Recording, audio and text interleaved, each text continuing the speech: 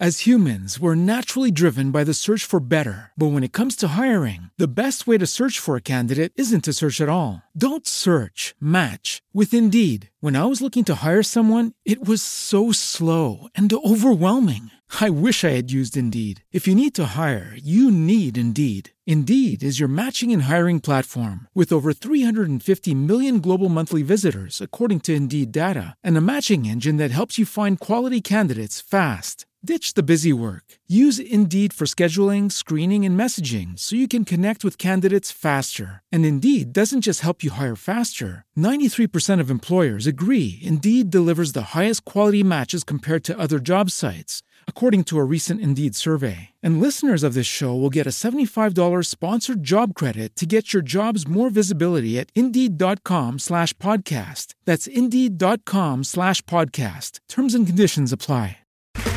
Okay, round two. Name something that's not boring. A laundry? Ooh, a book club. Computer solitaire, huh? Ah, sorry, we were looking for Chumba Casino. That's right, ChumbaCasino.com has over 100 casino-style games. Join today and play for free for your chance to redeem some serious prizes. ChumbaCasino.com. No purchase necessary. Void where prohibited by law. 18 plus terms and conditions apply. See website for details.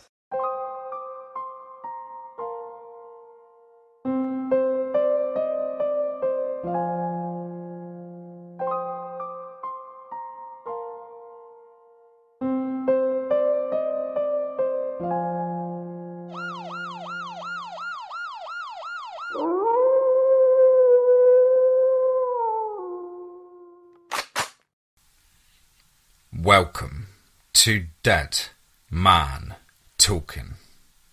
Tonight's story is a spine-tingling tale from the wonderful mind of The Reaper 308. As ever, please do let us know what you thought down below in the comments. Please do like and share. It really does help build the channel and our community further.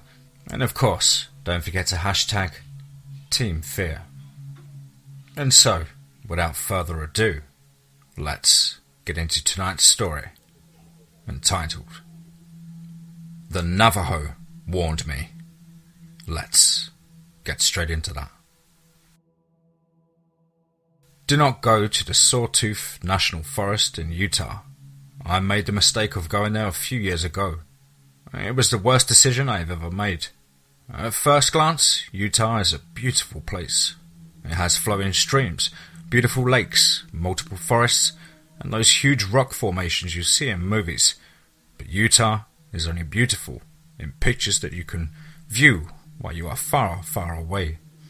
All of Utah's beauty only hides the true evil that lurks in its forests, drinks from its lakes and streams, and hides its victims in caves.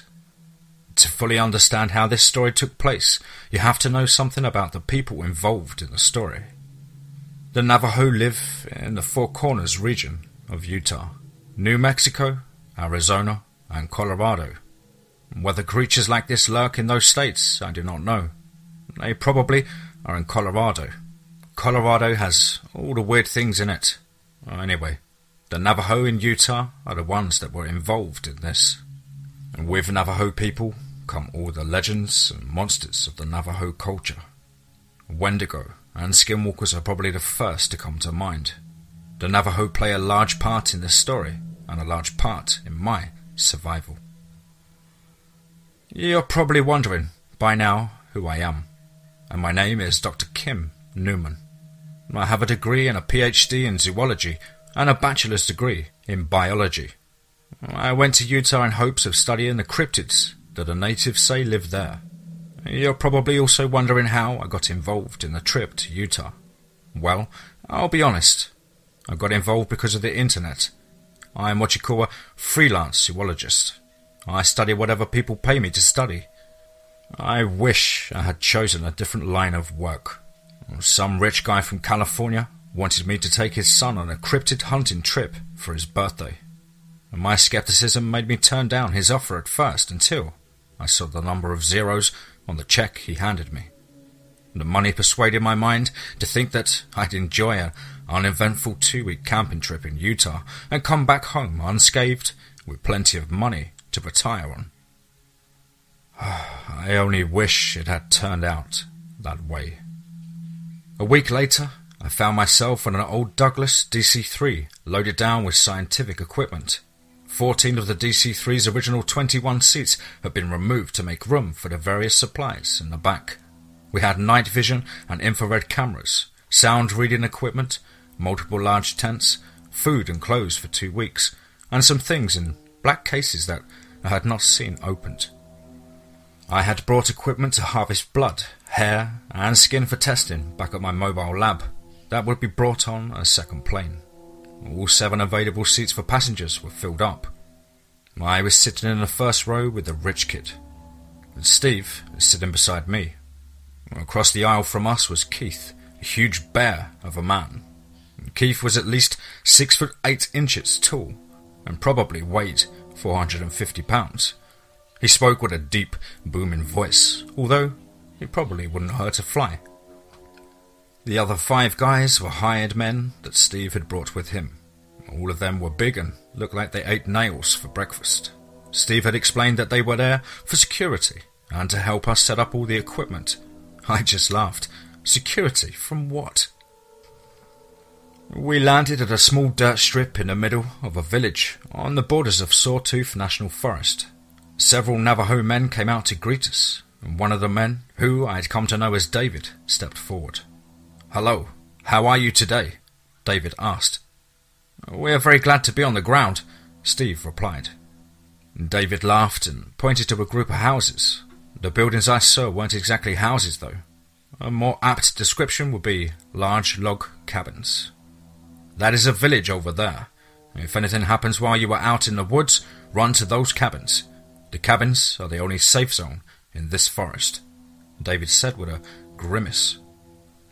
I couldn't understand why he said this. There was no way this creature existed, right? And with a wave and a good luck, David walked back to his cabin. I developed a sick feeling in my stomach while thinking about his words. What if I was wrong? What if we didn't make it out of the forest?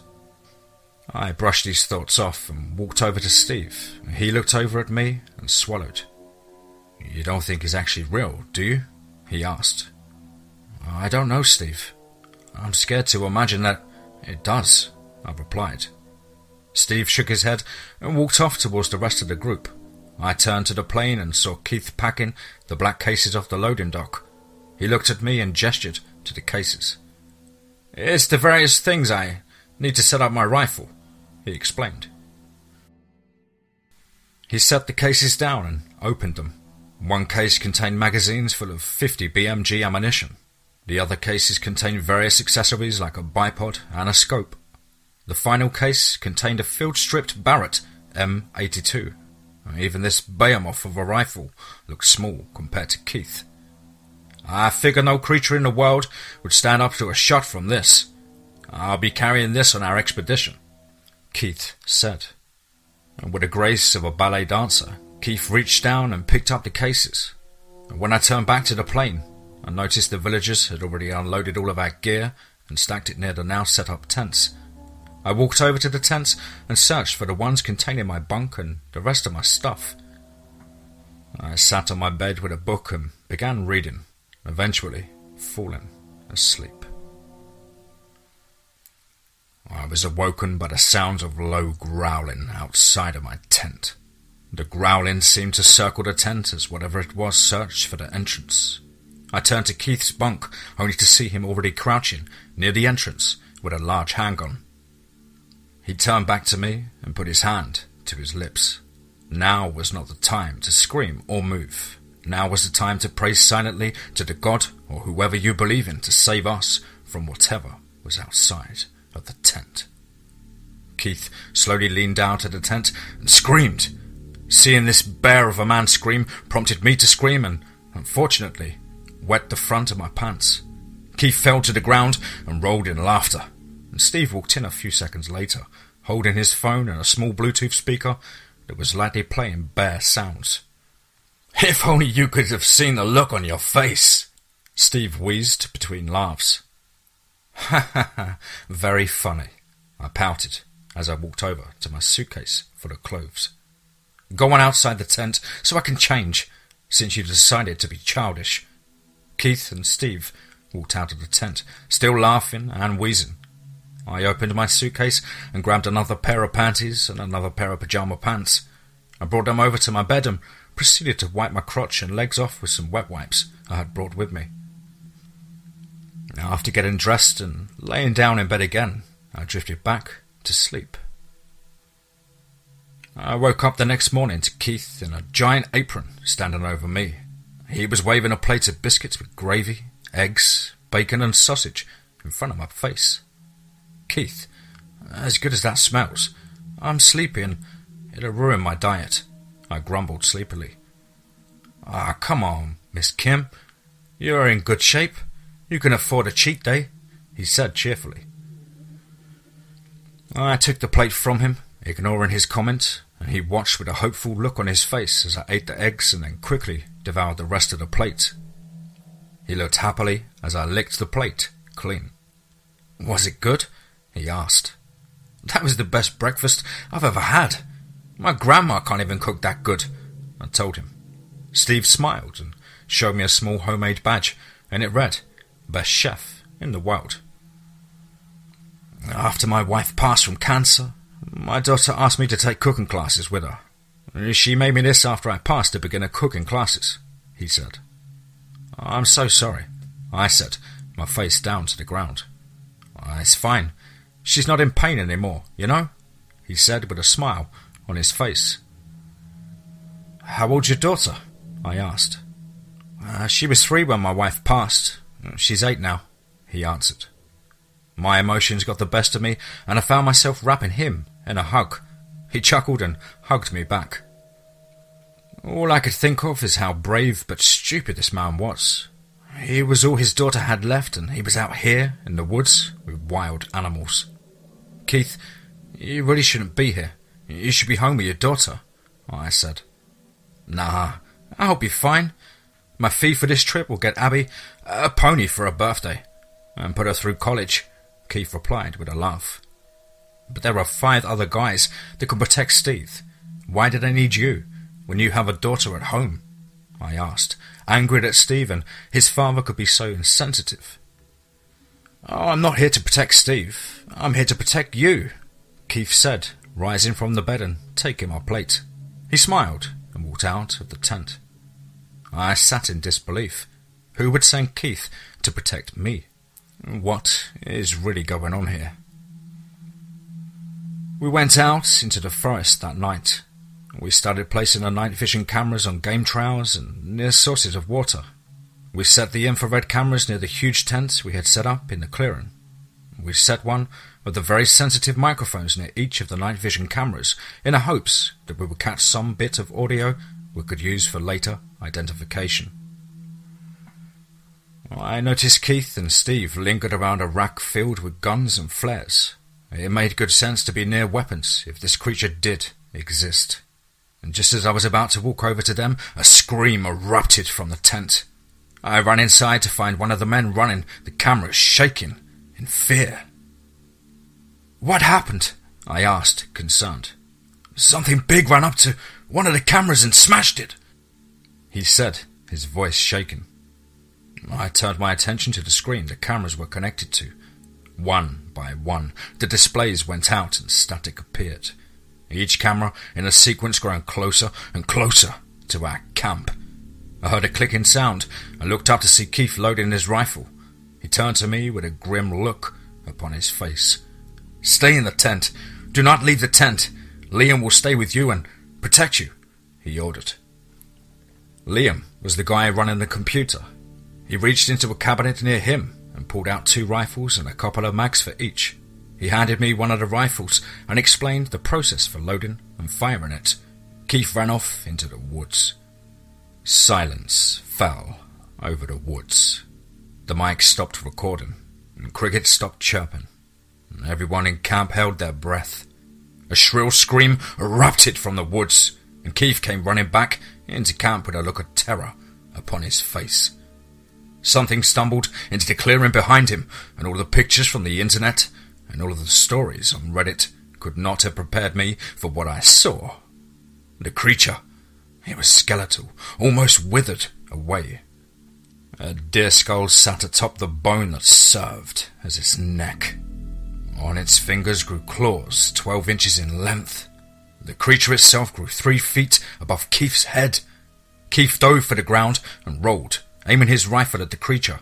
He fired 3 rounds as fast as the gun could fire into the creature's chest. The creature screamed and grabbed the rifle from Keith's hands, snapping it like a twig. It looked up and made eye contact with me as it grabbed Keith's ankle and dragged him into the woods. As soon as Keith and the creature disappeared, Liam scooped me up into his arms and ran with me back to the cabins, despite my protests. Once we were safe inside the cabins, David calmly and solemnly told me that Keith would not be coming back. David asked if I would like to be the one to tell his daughter. I sat in the chair, traumatized at the look on his face as the creature dragged him, traumatized by the look the creature gave me and Keith as it dragged him away, traumatized by having to tell his daughter, who had already lost one parent, that her daddy, the best chef in the world, would not be returning home. Keith's daughter flew to the camp the next day, and with the knowledge that something had happened to her daddy. Her aunt accompanied her as they walked towards the cabin I was in. Abby sat down in the chair in front of me and cried as I told her daddy died a hero. She clung to her aunt's neck as I explained he charged right towards a wild animal and saved us all from it. I hugged Abby and told her that she was brave, as a shout came from the other side of the village. I looked in horror as a tall creature covered in mud and blood staggered into the village, dragging a deer's skull and a neck bone behind it. As it drew closer, however, I recognized the creature as Keith. The Navajo in the village rushed to his aid, cleaning his wounds and washing the mud off. Keith had been dragged into the woods by a Wendigo that had plagued this village for so many years. As it dragged him through the mud and leaves, Keith grabbed a branch and stabbed it through the torso. It slashed his stomach with its claws as he grabbed its antlers and pulled it until its neck separated from his body. He watched as the giant creature fell to its knees and lied still in the dirt. The Navajo hailed him as a hero and gave him a handmade knife from one of the legs they had found of the creature. They clothed him in buckskin clothes and told all the village children that this was the man that had saved them all. After a celebration that lasted most of the day, they brought out a final present. It was a mare for Abby, draped in a beautiful handmade blanket and saddle. Keith and I started dating that day and married 3 years later. I gave birth to his child a year after our wedding, and Abby is the perfect daughter and calls me Mum. But all of this happiness is tainted by one warning given by the Navajo. Wendigo, remember they're fallen the way we do. Fear the dark and fear the forest.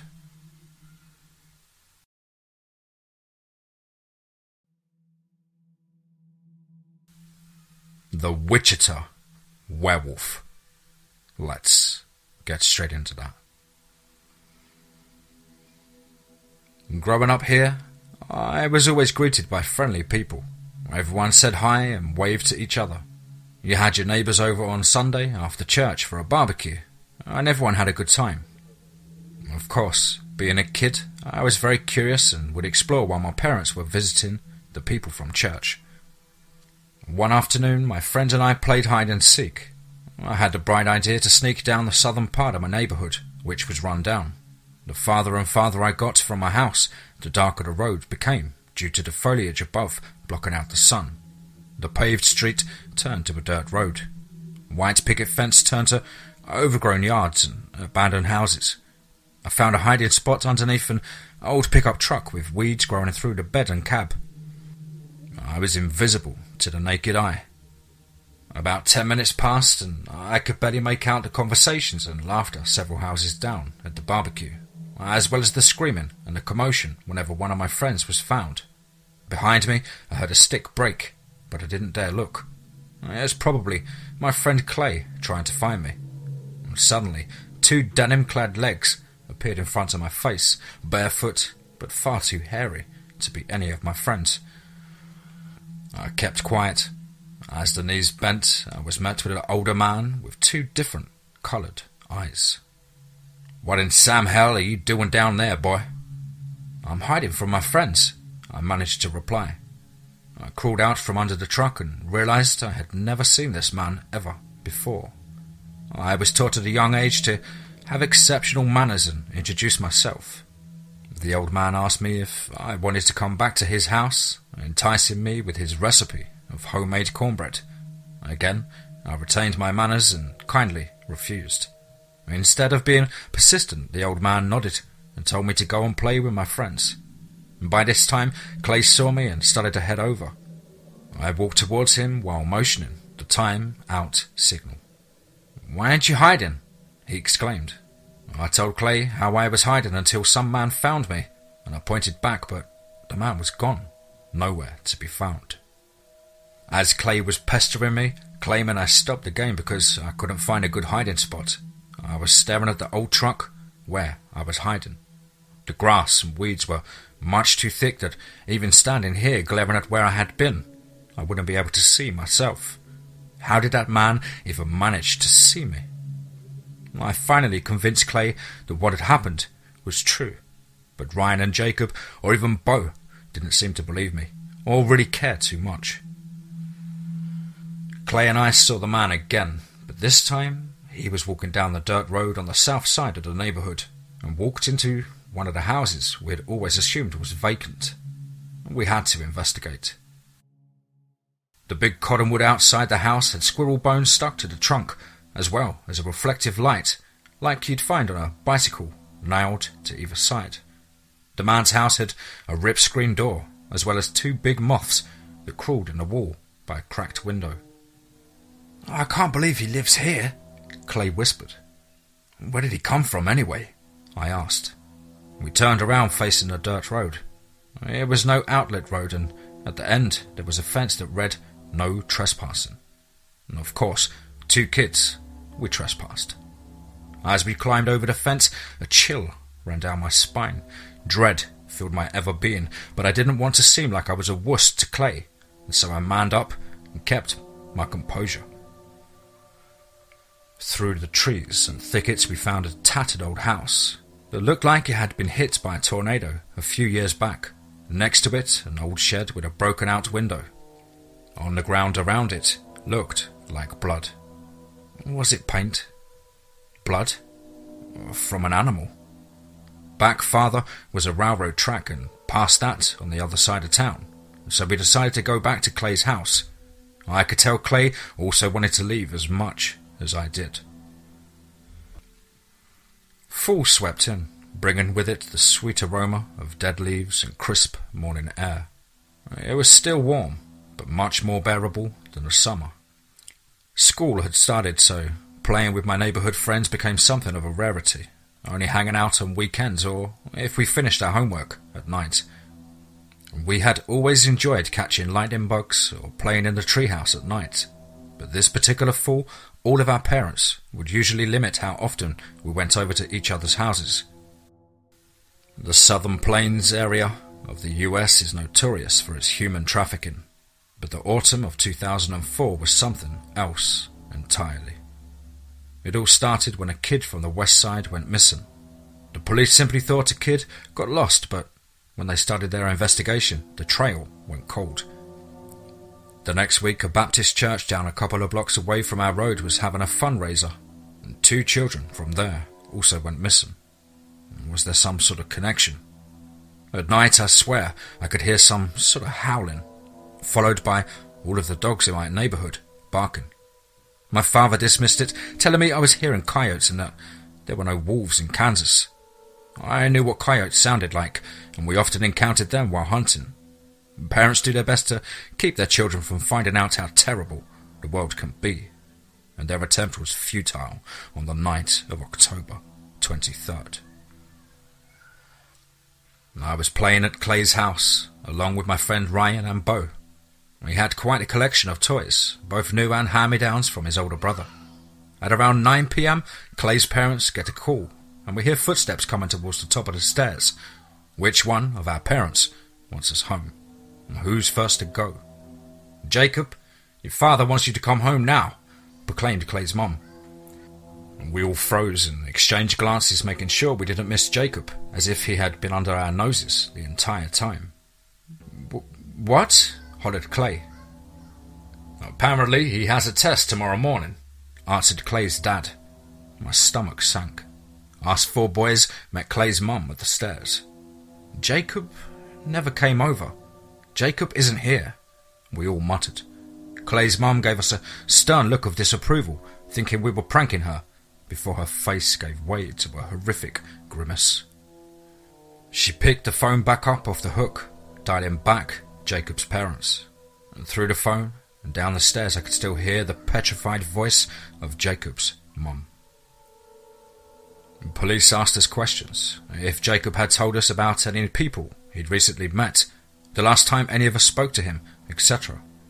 They asked us if we had seen anything strange recently, to which we all seen the strange man, so we told the investigators about him. "Well, even if we knew where he lived, we don't know if he's the one behind this." And Clay and I told the officer what house he was living in. "Son," the officer was looking at Clay, "no one's lived in that house for years. It's abandoned." The investigator told our parents they'd keep an eye out for a man who matched our description. The cops didn't seem too genuine about it though, so it's a good thing Clay and I didn't mention anything else like the creepy shed, and plus we weren't supposed to be back there in the first place. And Halloween, a time of pretend spookiness and celebrating with candy, was instead filled with absolutely terrified families and mourning parents. Across the town, more kids had never returned with sacks full of candy. The investigation was stepped up and the police had suspects, but one after the other, they were all cleared. Hunting season had taken my mind off the recent tragedy. It was hard to tell, but my father was quite uneasy about the whole ordeal. It was almost like he was taking me out into the wilderness to keep me safe. We'd go hunting quite a bit, me and him. One night, my father and I were heading back home. In the rearview mirror, I saw a beautiful sunset, the pond mirroring it, and the branches blowing in the stiff breeze. Maybe this whole thing will just pass over, I thought, still missing Jacob. When I got home, I saw police lights flickering, and the cops outside Clay's house. "No!" I cried out loud. My father and my mother embraced me, as Clay's parents embraced each other, empty inside. It's been 15 years since that fall, and this all still remains a mystery.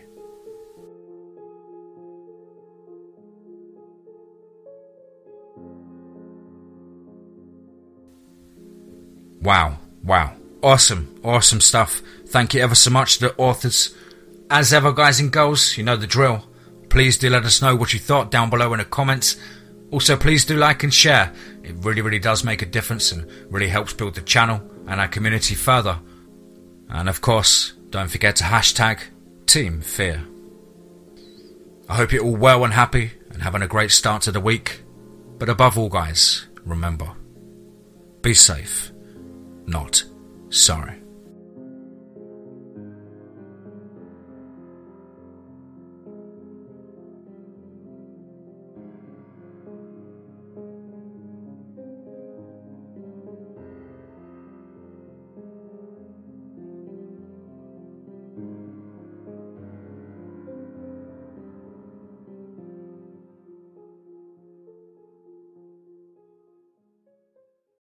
As humans, we're naturally driven by the search for better. But when it comes to hiring, the best way to search for a candidate isn't to search at all. Don't search, match with Indeed. When I was looking to hire someone, it was so slow and overwhelming. I wish I had used Indeed. If you need to hire, you need Indeed. Indeed is your matching and hiring platform with over 350 million global monthly visitors, according to Indeed data, and a matching engine that helps you find quality candidates fast. Ditch the busy work. Use Indeed for scheduling, screening, and messaging so you can connect with candidates faster. And Indeed doesn't just help you hire faster. 93% of employers agree Indeed delivers the highest quality matches compared to other job sites, according to a recent Indeed survey. And listeners of this show will get a $75 sponsored job credit to get your jobs more visibility at Indeed.com/podcast. That's Indeed.com/podcast. Terms and conditions apply. Hello, it is Ryan, and I was on a flight the other day playing one of my favorite social spin slot games on ChumbaCasino.com. I looked over at the person sitting next to me, and you know what they were doing? They were also playing Chumba Casino. Coincidence? I think not. Everybody's loving having fun with it. Chumba Casino is home to hundreds of casino-style games that you can play for free anytime, anywhere, even at 30,000 feet. So sign up now at ChumbaCasino.com to claim your free welcome bonus. That's ChumbaCasino.com and live the Chumba life. No purchase necessary. VGW. Void where prohibited by law. See terms and conditions. 18+.